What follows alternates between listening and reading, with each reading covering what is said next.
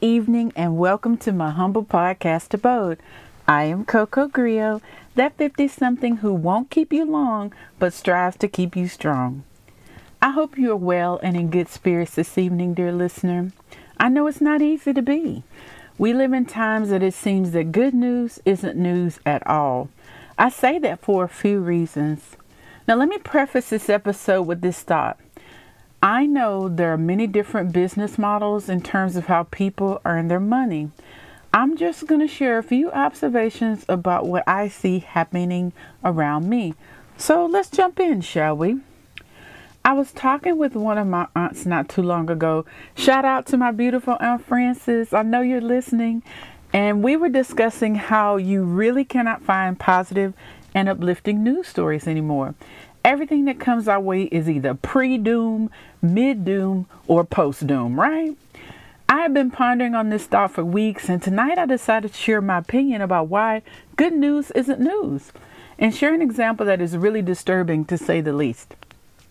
I'm going to start out with some information from a study done across the pond.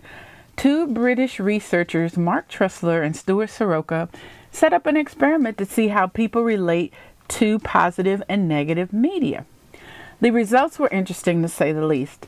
The people in the study stated they preferred positive stories to negative ones, but the results of the study showed something different. The participants chose more stories with negative tones than positive ones. Negativity bias is real. There's something in us that makes us desire to hear and remember bad news.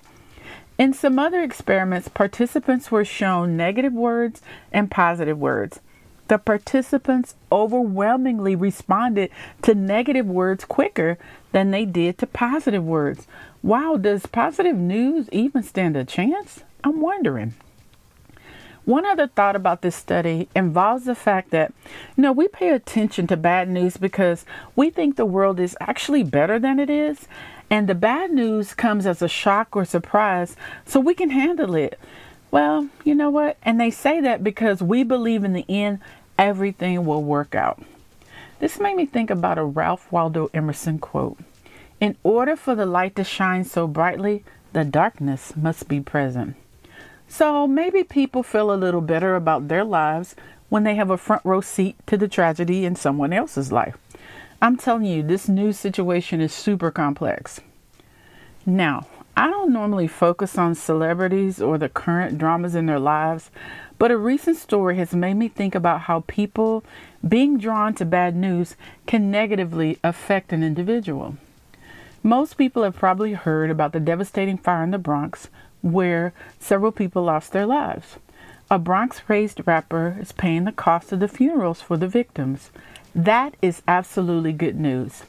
This story, though, is overshadowed by the fact that this same rapper was recently involved in a trial because she sued a YouTube blogger, for libel.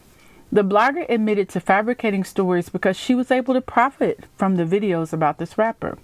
Some people might say, well, when you're in the public eye, you can expect to be attacked. I don't agree with this at all. News may be news, but lies should never be disguised as news. Going back to the study I mentioned earlier in this episode, people are drawn to salacious tales spun by these bloggers sometimes. So what's the result? The rapper became suicidal. People took these lies as facts, and I think part of that is because we don't think someone would share such information if it was not true. Negativity is not only entertaining, I guess it's profitable. People can say anything about you in the name of earning $1, and that's frightening. But the rest of this story, as Paul Harvey used to say, is that the blogger lost her case and will be paying the rapper a pretty hefty sum. Ultimately, the consumers of content have a say-so about what is considered to be newsworthy. As long as we feast on negativity, positivity will not be on the menu. News is delivered to us based on algorithms. What are we clicking on and consuming? Do we pay attention to the kitten rescued by the fireman story or the fireman that was convicted of corruption? A Russian newspaper decided to publish all positive stories for a day, and on that day, they lost 66% of their website traffic. The facts are discouraging. Approximately 90% of all news media is negative. I hope that we can strike a balance one day between stories that are uplifting, motivating, and stories that will anger or depress us. The darkness in news is ever present. My hope is that more light can shine so darkness does not overtake the light. Thanks for listening this evening, and as always, I wish you good health, good fortune, and a good night.